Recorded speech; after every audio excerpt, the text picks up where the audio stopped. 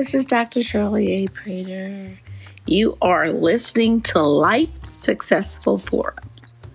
We talked about relationships of all kinds, whether it's marriage, whether it is according to friendships, whether it's relatives, whether it's your co-workers, any type of relationship, friends with benefits. Listen, my forum is We Talk Real. So, my first question is, how seriously do you take your friendship, your marriage, your children, your church? How seriously do you take those relationships?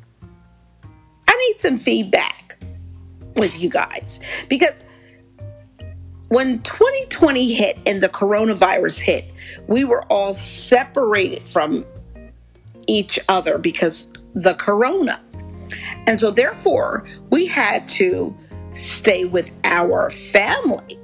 And a lot of things that we used to do were really not important anymore. So when we had to stay within the corners and the confines of each other, we began to learn each other all over again, whether it was good, bad, indifferent, whatever it was. Some was to rekindle, some was not to rekindle.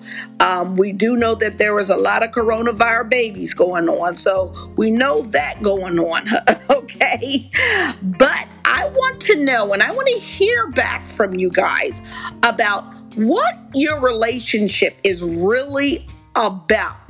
Now, I have seen some people that have used this opportunity to collect on being a friend.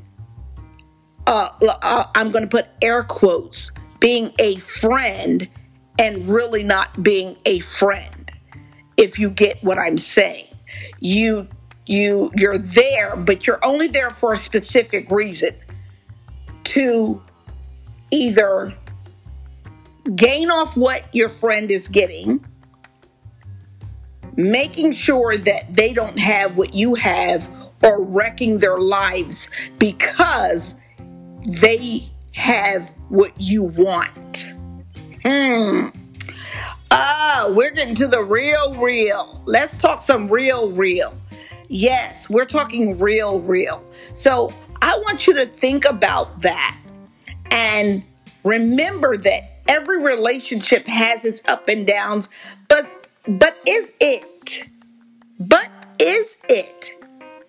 a necessity to drop a relationship that has been long term for something that is minute? Is it a necessity to drop a relationship because you no longer have the funds to support what the person is supposed to be doing, but yet you said, I will be there and I'll be helping you? Let's think about the relationship when you told your children or your mother or your father or your grandmother or your sister or your brother 3 or 4 times, I'm sorry that what happened was in the past, and they said they forgive you, but they yet still talk about what you have done, and you have explained to them your positioning, and it's still not good enough. So let's talk about that aspect, and then let's heal. That's the nucleus of this.